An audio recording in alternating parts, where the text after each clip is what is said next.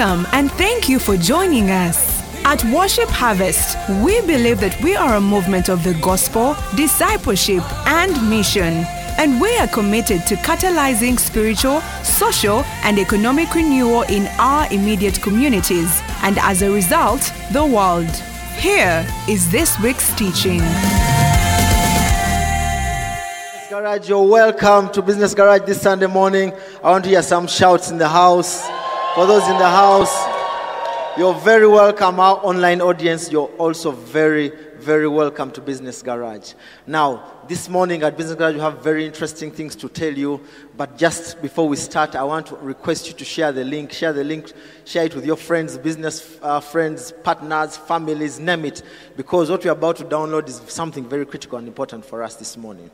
I want to send out greetings to everyone out there, our online audience at different locations. Those who will watch during the week, you're very welcome. Greetings to Upmore and Revma, the vision bearers of Business Garage. We send greetings to you as well. So thank you for joining us at Business Garage.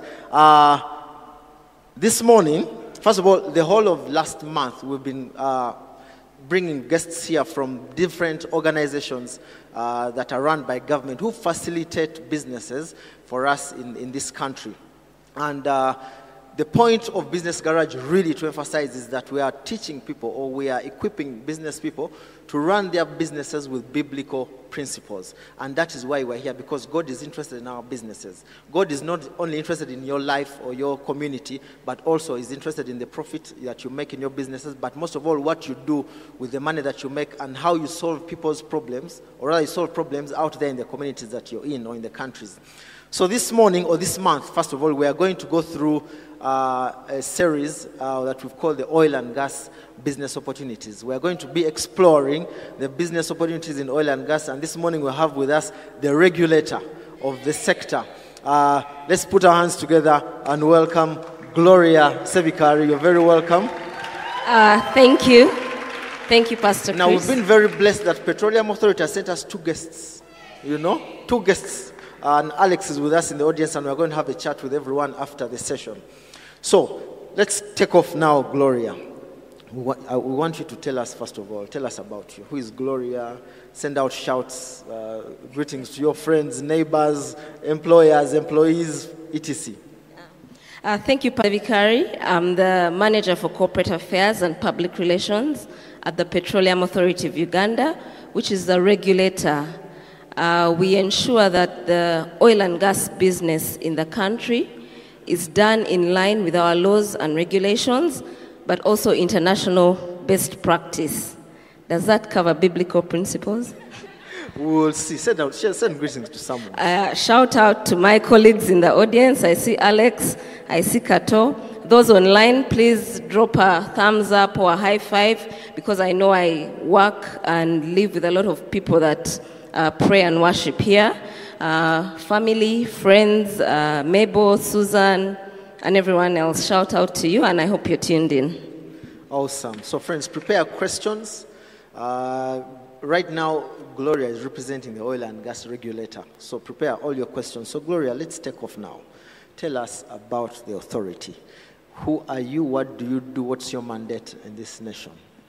So our mandate as the authority is to ensure that the work that is being done in the oil and gas sector is in line with the laws and regulations, but also international best practice, meaning that the sector creates value for us as a country, and that means for the Ugandans that own the oil and gas resource, because according to the Constitution, the resources are held by government in trust for the people. So we make sure that as this work is going on, it is bringing value to the country, to the Ugandans, but also the investors that we partner with, the people that spend their money to do that work, get a good return on the investment.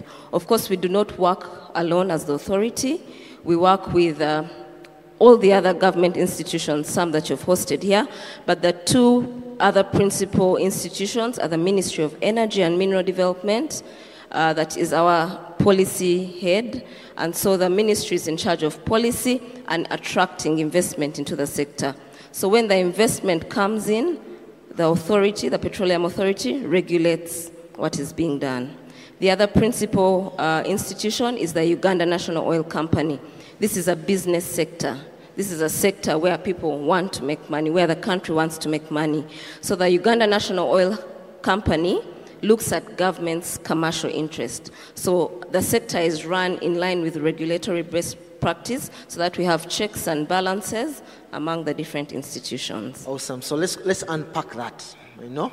We're going to unpack that because to technical people it makes a lot of sense. To a simple businessman it might not make sense. So tell us, when you say oil and gas sector, what are you referring to? Okay. I wish we had the whole day, but we don't. So I'll try and break it down as simply as I can. So when we talk about the oil and gas business, there are three main phases that we call upstream, midstream, and downstream. When you talk of upstream, you're saying we are looking for oil. Do we have it in the ground? And if we have it, can we produce it? So after we have produced it, what happens? That is where the next phase comes in the midstream. You want to make it commercial. You want to make money from it. So once you have produced your oil, how do you make money? You make money by selling it. So you can sell it as crude oil and you export it to the international market. As Uganda, we are landlocked or land-linked, so we would export through another country. But again, when you have produced it, you can also commercialize it by refining to get the products that we know, the diesel, the petrol, jet fuel, what we use in our cars, the paraffin, etc. So you can commercialize through export as crude oil, but you can also commercialize through refining. So you build a refinery in the country that will process your crude oil and give you the products. Now the last phase, the third phase that we call the downstream, once you have produced and exported or refined, how does it get to you, the consumer? How do you get it into your cars? That is what we call the downstream. The downstream looks at sales, distribution, and marketing of petroleum products, which are either imported into the country, as we are doing now, or as we plan to have in future, refined. So those are the three phases that make up the oil and gas business. All right. Wow. So there is the upstream, comes out of the ground. Midstream, move it, transport it, store it, refine it, and then the downstream. The downstream. So we are used to the downstream. We see petrol stations everywhere. Exactly. We buy fuel, you take your car for servicing, all that is downstream. So the things that we are getting exposed to now is both upstream and midstream. So as the authority, we regulate the upstream and midstream.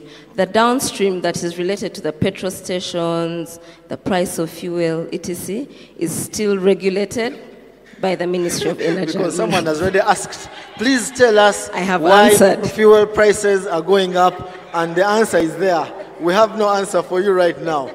So your interest is in upstream and midstream. So, and this is where the current opportunities are that we want to look at and tap into. So just start by telling us, one of the things you mentioned is that you want to ensure that value remains in Uganda. Because you mentioned that the infrastructure is not set up by Ugandans because we can't afford. So we need to retain as much value as possible in country. And that's where people watching there are interested. They don't want to know about anything. They just want to say, how can I come and plug in there? And is it what's the point? Is it viable? What opportunities are there? So now let's start leaning into that. Okay. Me and other people out there, how can we come and make money from the sector that you're regulating? Okay, in order for us to have the conversation about how we can make money, we need to understand what are the projects that are bringing the value.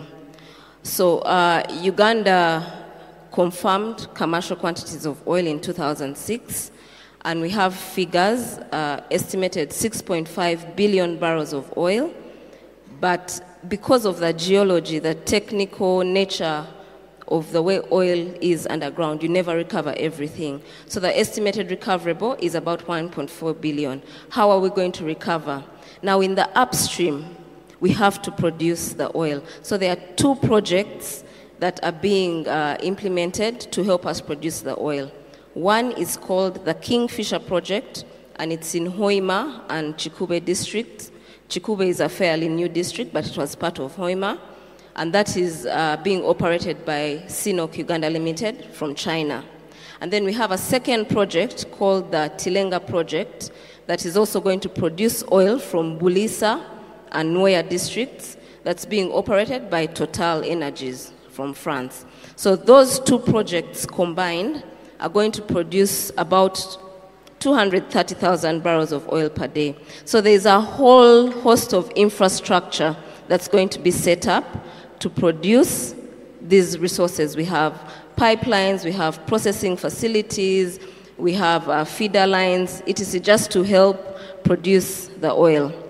Now, those two projects alone have an estimated value of about $7 billion. $7 billion. $7 billion. Dollars. To put it into context. Let that sink in properly. Yes. In context. $7 billion. Yes. The biggest project that we have seen as a country is the Karuma Hydropower project, which is about $1.2 billion. Okay. Now, when we now move to the midstream to commercialize, so if we produce from these two projects in Hoima and Bulisa, we have to commercialize. So we have two commercialization projects. We have the East African Crude Oil Pipeline, which is a 1,400-kilometer pipeline that will run from Hoima up to Tanga in Tanzania to export some crude oil to the international market. It's about $3 to $4 billion project. Now, the other commercialization project, as I hinted, is the refinery, the Uganda refinery, which is going to be developed in Hoima. It's also about $4 billion. So that when we talk about these projects, we're talking about a $15 billion project in the country. Now, when you look at the support infrastructure, because you've talked of other government agencies, roads have been constructed in the areas, ICT infrastructure has been extended, power lines. We have an industrial park, a petroleum-based industrial park, where Uganda's second international airport is being constructed. So when you look at that, the value of all these projects plus the support infrastructure is $15 to $20 billion. So now we ask ourselves, of this 15 billion, where do Ugandans come in? Because oil and gas is a global sector, but we believe and experience has shown the greatest value that we'll get from this sector is not when we wait for the oil to come out of the ground, but in this process of investing this $15 billion, the next 3 to 4 years, there's intense infrastructure development. How are Ugandans going to be part of the projects? How are they going to get contracts? How are they going to become service providers? Are Ugandans getting jobs? Are they getting skills? So as the Petroleum Authority of Uganda, one of the areas that we regulate is what we call national content development, and this refers to the participation of Ugandans and Ugandan businesses in the sector. Now, in regulating this, we have certain tools. We have laws and regulations, I won't go through that provide a priority to Ugandan businesses, that ring-fence 16 specific goods and services for Ugandans, but also provide aspects of skills development and training. Now, in bringing companies to do this work, so the oil companies issue out contracts and say, okay, we want to construct this facility. It will not be a Ugandan company to construct a $2 billion processing facility. But this company that comes in to construct this facility will subcontract up to 3 or 4 levels. And so we know that much as a Ugandan company may not be the one in charge of constructing, there are construction works like site clearance works, civil works which are ring-fenced for Ugandans, land surveying, ICT services, human resource recruitment. So if you look at our laws, we have 16 areas that have been set aside for Ugandans. So that is your first point of reference.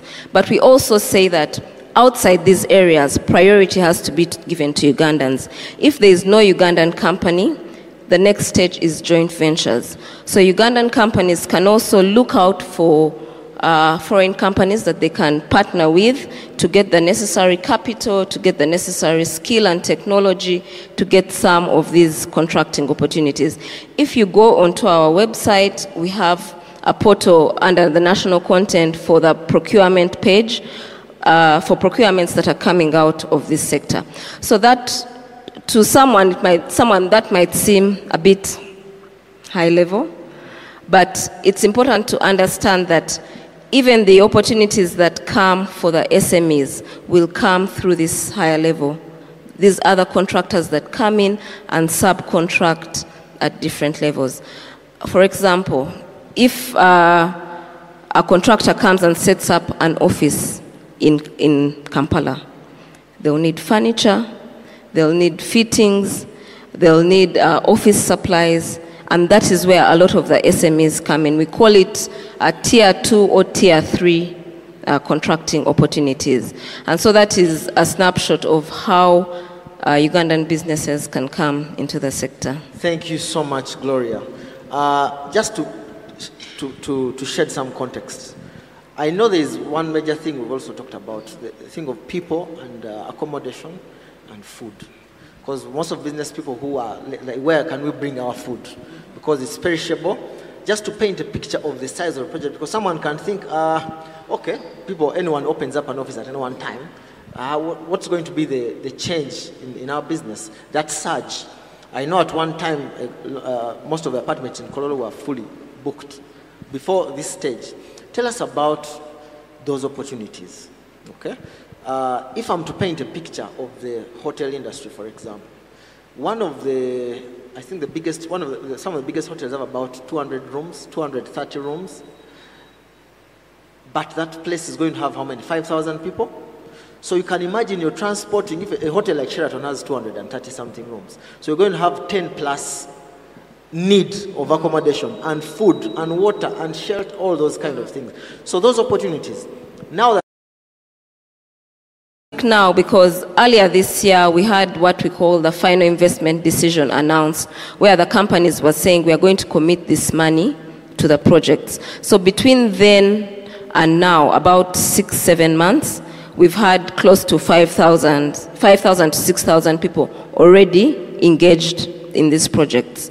So when you talk about how the ordinary person can plug in, especially what you are talking about are the induced opportunities, the ones where they are supplying the food, they are doing different services, office supplies, and the like. We have a platform that was provided for by law, but to give visibility of people, especially into these Hoima, Bulisa areas where the works are going on. As you've said, the hotel industry there is booming, and these hotels are also contracting people. And so these are not, so the hotels do not contract through us. This is what we call induced opportunities. It's important to understand the level of opportunities. If you are going to work directly with the companies, if you're going to work directly with a contractor who is going to build a processing facility, then you have to register with us. But if you're going to supply a hotel, if you're going to supply an office like a bank, the banks have all opened, all banks are now in Hoima, then you don't have to register with us. But the thing is that the oil and gas business is giving Ugandan businesses an opportunity to formalize their structures because, and you would know this better, one of the key challenges businesses find is that they don't keep record, and so they do not know how they're performing. And so when you have all these requirements in check, then you're able to know how your business is doing and follow and keep track. Then secondly, it's also giving visibility to Ugandan companies. We've for long been asked, are Ugandans really participating in the sector? Yes, they are. In 2020, we published online a list of 300 Ugandan companies that have been engaged for different goods, works, and services. So yes, Ugandan companies are coming in. And for the SMEs, it's important that you also aspire to meet the standards, because one of the things that the oil and gas sector is, it's global, but also it's very high standards.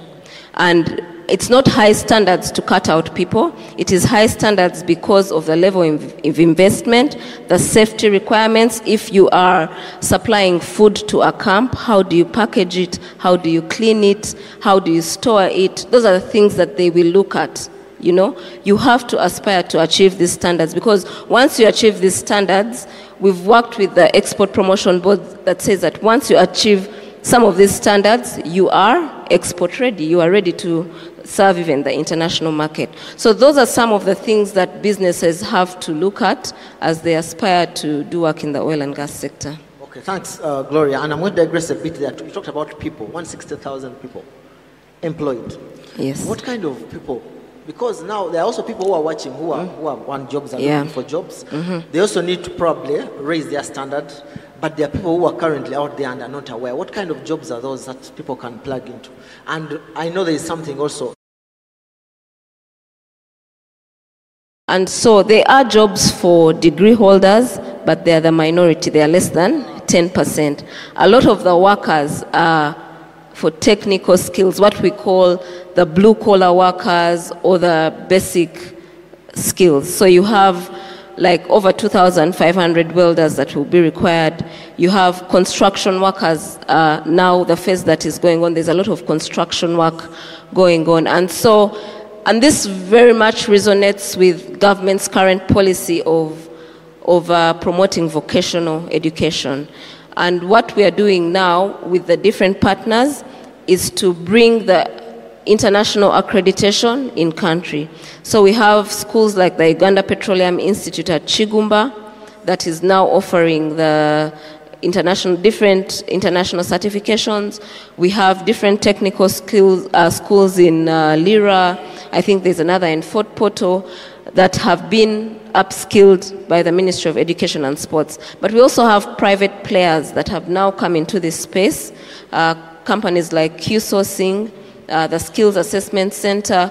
We have Seawall and Uganda Driving Agency, because a lot of these equipment are going to be transported by trucks, and they need heavy goods vehicles drivers.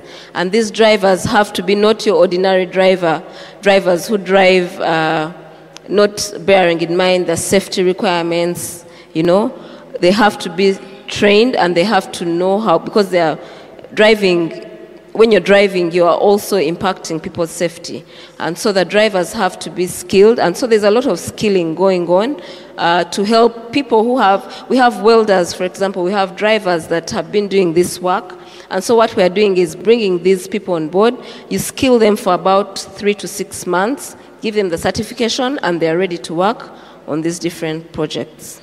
All right, thanks, Gloria, and we are going to come back to that, just to pack it, but I want to encourage you guys to ask lots of questions online. Mabs M is asking, how does a farmer in Bulisa benefit from this industry? How does a farmer in Bulisa benefit from this industry?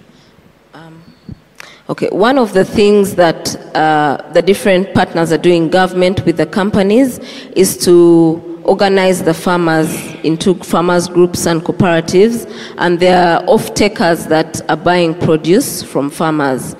We've worked with companies like the Stanbic Business Incubator. They have an agribusiness hub in Hoima that teaches farmers on how to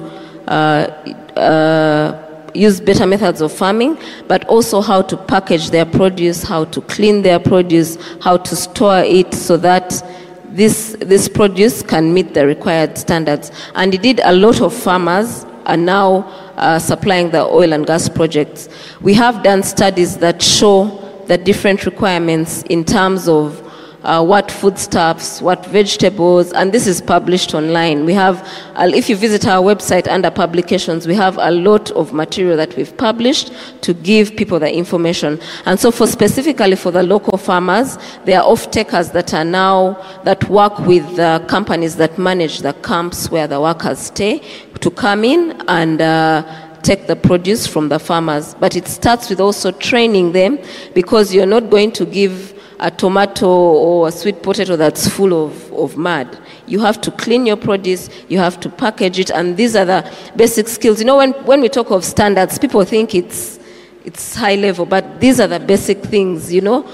Do you clean where do you do your work from? If you have a butchery or an abattoir, how is it? Do you have the right, have you processed your meat? Have you processed your beef? What is the area how is the area, the hygiene in the area? And these are the standards that people need to appreciate and not run away from, because they help us to get better. You know, this month we had Bureau of Standards here, and they were telling us the same things.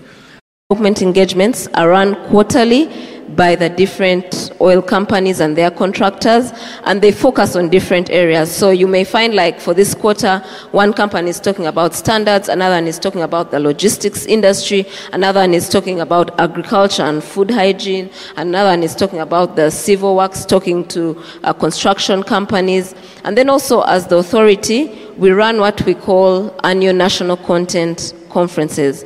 The last one was held in June, and the proceedings are still online on our YouTube page. So what we did in those conferences is we bring together the oil companies, but also their contractors doing work, so that the contractors take the general public through their experience, the challenges they've gone through, but also I would just encourage everyone to look out for this information. We try and advertise it on our social media handles, so please follow, like our Twitter, LinkedIn pages, because when there's an engagement, it might not run on the radio, but it will. If there's an engagement and there's a YouTube link, we post it there. So if you're not invited to the physical engagement, the online one is free. So there's a lot of information out there.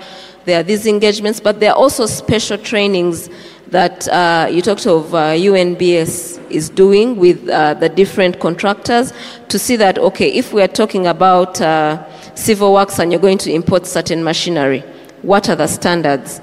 Are the companies registered for civil works aware of this different machinery that's coming in? And then we are also running a project with African Development Bank that's training. The target is to train 200 micro, small, and medium enterprises along the pipeline route. The ECO pipeline goes through 10 districts from Hoima to Chotera. So we're looking at 200 SMEs, looking at youth-led SMEs, women-led SMEs, who may not plug into these bigger direct opportunities, but there's going to be an influx of people in these areas. If people are in hotels, if people are looking for different supplies in their shops, in their stores, how can they plug into, how can they get themselves ready for this influx of people that is coming through? Awesome, thank you. And as business people, being entrepreneurial, you find opportunities. You seek opportunities and you go and capture them. Yeah. So it's an opportunity also to diversify with wisdom, with partnerships, to see how you can plug in. I want to take you now national. Oil is a resource given to us by God. So are other resources. And for a long time, as nations in Africa, as Uganda, we've been crying how all the resources are actually taken out, harnessed, and returned as different products. So I want you to tell us, one, why it's, because this aspect is also helping business people understand why we're here and why we must actually plug in. One of your mandates is to retain value here. Yeah. And some of those things we cannot, like we can't afford or even think about the drilling industry. But there are things that we can tap into and retain here. We know that if, for example, we set up the refinery, that alone can change the nation. So tell us, what value do you expect as Petroleum Authority? What's your target of the 15, I don't know, 20, here I say 15 to 20 billion. What of that have you planned to retain here?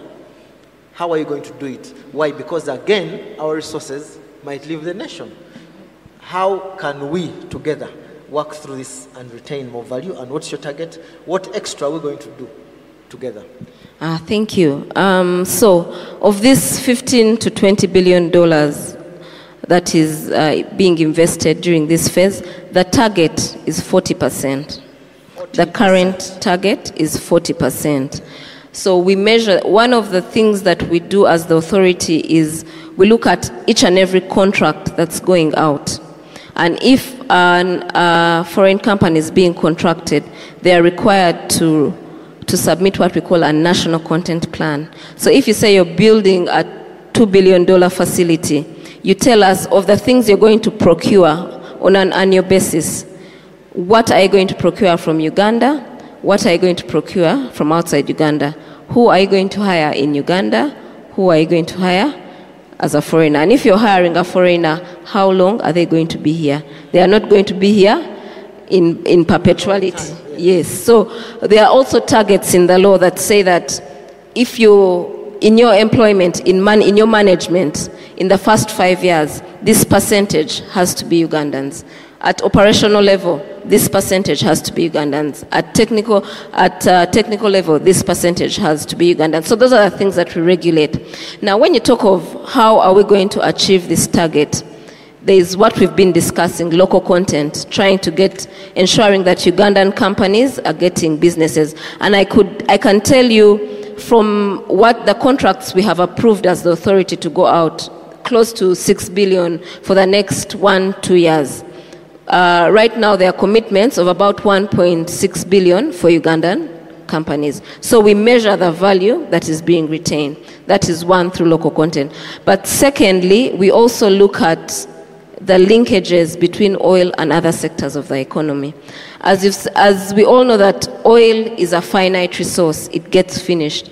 But we have agriculture, we have tourism, we have education and skills. So we are also seeing we are measuring the impact that the sector can have on these different sectors of the economy. For example, when you talk about agriculture, we have the second international airport being built in Hoima. The primary reason is to facilitate movement of cargo that's going to be used on this project. Some equipment has to come by air. But after that, do the planes go back empty? If you have an agricultural hub in the area, then you can export. If people have been exposed to these standards that we are talking about, then they can export. Because after these 3-4 years, we are going to peak and then go down. So when we are going down, these businesses that have built capacity, what are they going to do? They have to think beyond.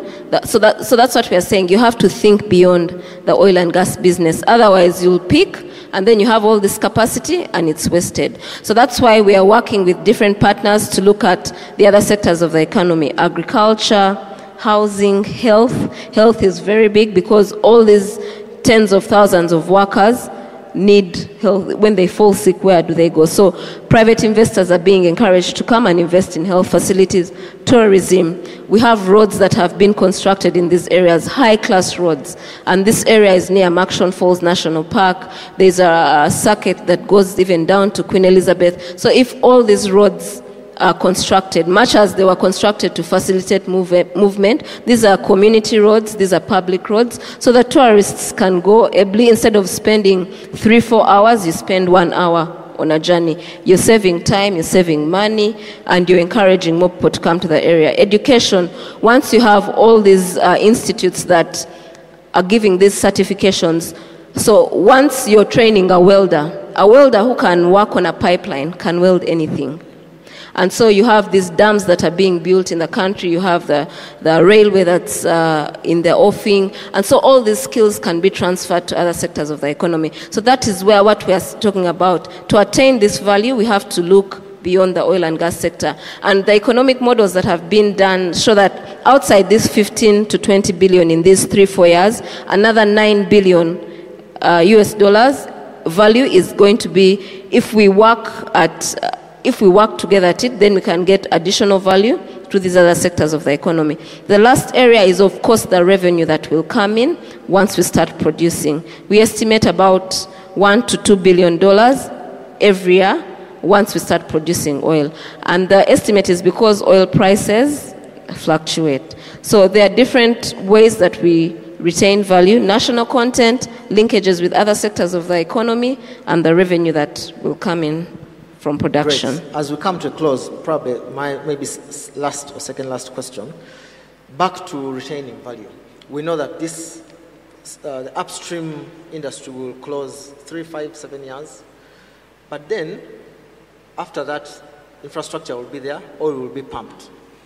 Tell us about the refinery, because that's now the greatest value that this country will have. What are the plans with the refinery, because it's under your mandate? What are the plans with the refinery? We know that as much as there is all this talk about greening, we cannot go with the oil and gas sector because we can't manufacture anything without plastics, chewing gum, name it, shoes, etc. And that's where the greatest actual value is for this nation. What are the plans? Because we've not seen anything coming up. What are the plans and how do we transit from this upstream now, because we are going to invest, make some money, how then do we tap into the refinery and the opportunities around it? Okay, it's not necessarily that upstream will go away, because when we talk of our current resources, they've been, the estimates now have been discovered in an area that's about 10% of the area that's licensed. Only so 10%? About 10%. So it can go, yes, so we have areas that there's more exploration work going on, and I have my colleague Kato in the house, and that is an area that he specializes in, exploration work. So we have companies that are doing more exploration work to see if we have additional resources. So once we produce the ones that we are talking about, there is potential for additional so that we can sustain production over a longer period of time. But as you said, in case there is no additional, what is the plan? Our refinery and all this other infrastructure. First of all, we believe that the potential is there. So it's more likely that this infrastructure will be required beyond the 20, 30 years for the current resources. But the refinery, as you said, is a key project because a lot of the benefits it has outside just producing diesel, petrol, etc. The refinery is also, the byproducts from refining are what we use for the petrochemical industry. These chairs we sit on, pharmaceuticals, all the plastics, etc. There's a graphic that I'll share with you that gives us almost 100 products that are byproducts from the refinery. And so we are developing the refinery. There's a private investor, the Albertine Graben Refinery Consortium. They've done the environment and social impact assessment, the engineering design studies, and these are now being discussed. And we think that in the next year in 2023, they'll also make the final investment decision that will give way to the construction works for the refinery. Now, 2 or 3 questions. You're going to answer these ones quickly. How are you making sure that Hoima doesn't suffer pollution and environmental degradation? Mm-hmm. How can a SACCO participate in the industry? Is the local content for locally owned companies or locally registered companies? We'll take those 3 questions. Okay. Number 1, environment degradation, and you hinted towards it. We are cognizant of environmental impacts of the oil and gas sector, but we see that environment and oil and gas can coexist. So we have frameworks in place, the environment and social impact assessment studies for each and every project that document the potential impacts, but also the mitigation measures. And then we also have oil spill contingency plans that have been put in place and equipment being acquired, so that in the unlikely event of an accident, it's like when you buy a car, you're not buying it to have an accident. But if something goes wrong, how prepared are you? Are you wearing your seatbelt, etc.? And then there are also a number of tools. We work with the different agencies, NEMA, Uganda Wildlife Authority, that ensure that there are management plans for the areas where this work is going on. Communities are very important, and that is why we ensure that the social aspects are also covered.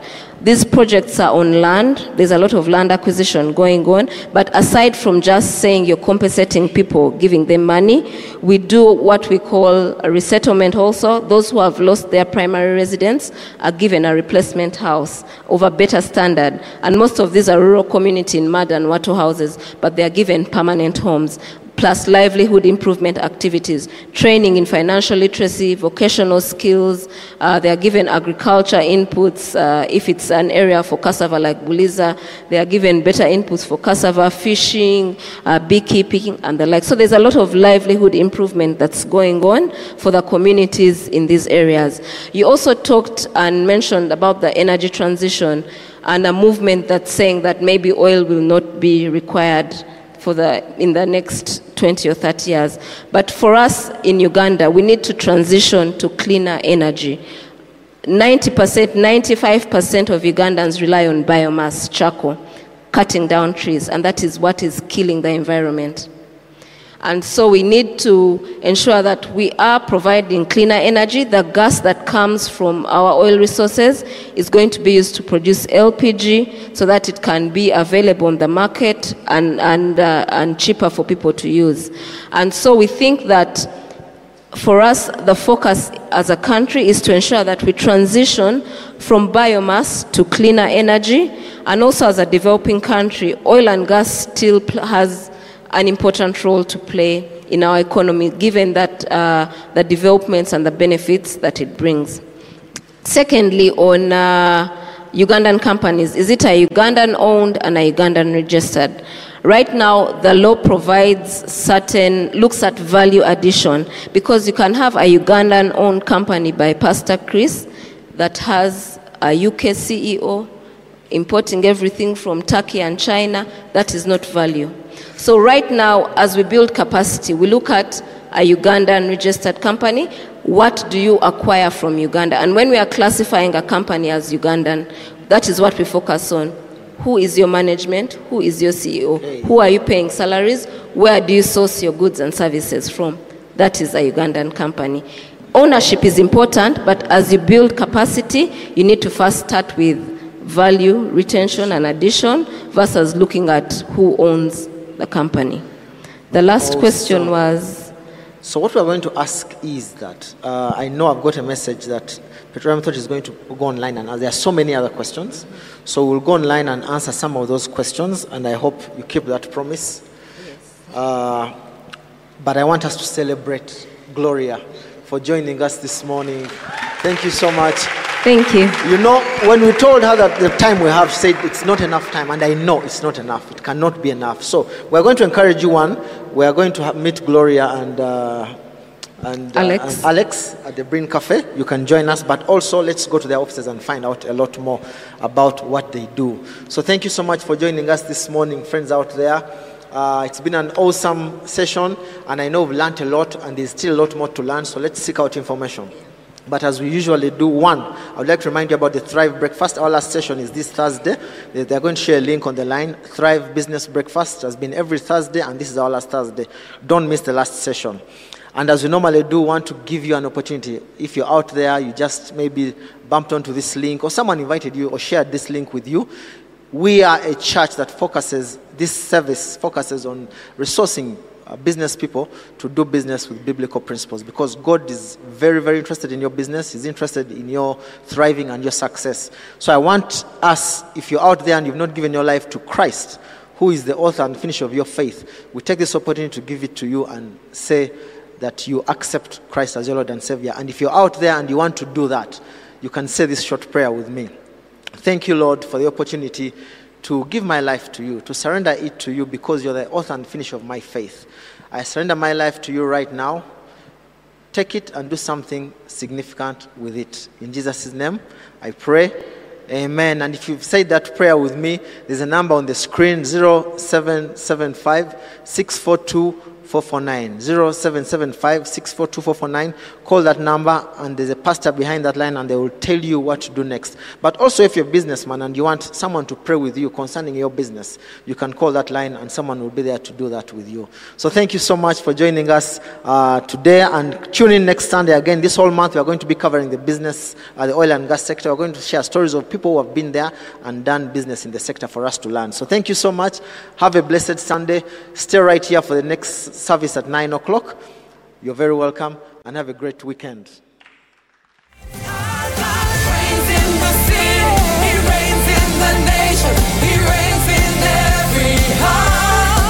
Thank you for listening to this teaching. We hope that you've been blessed by the Worship Harvest Sermon series. For more teachings and other resources, visit www.worshipharvest.org or call 0393 281 555.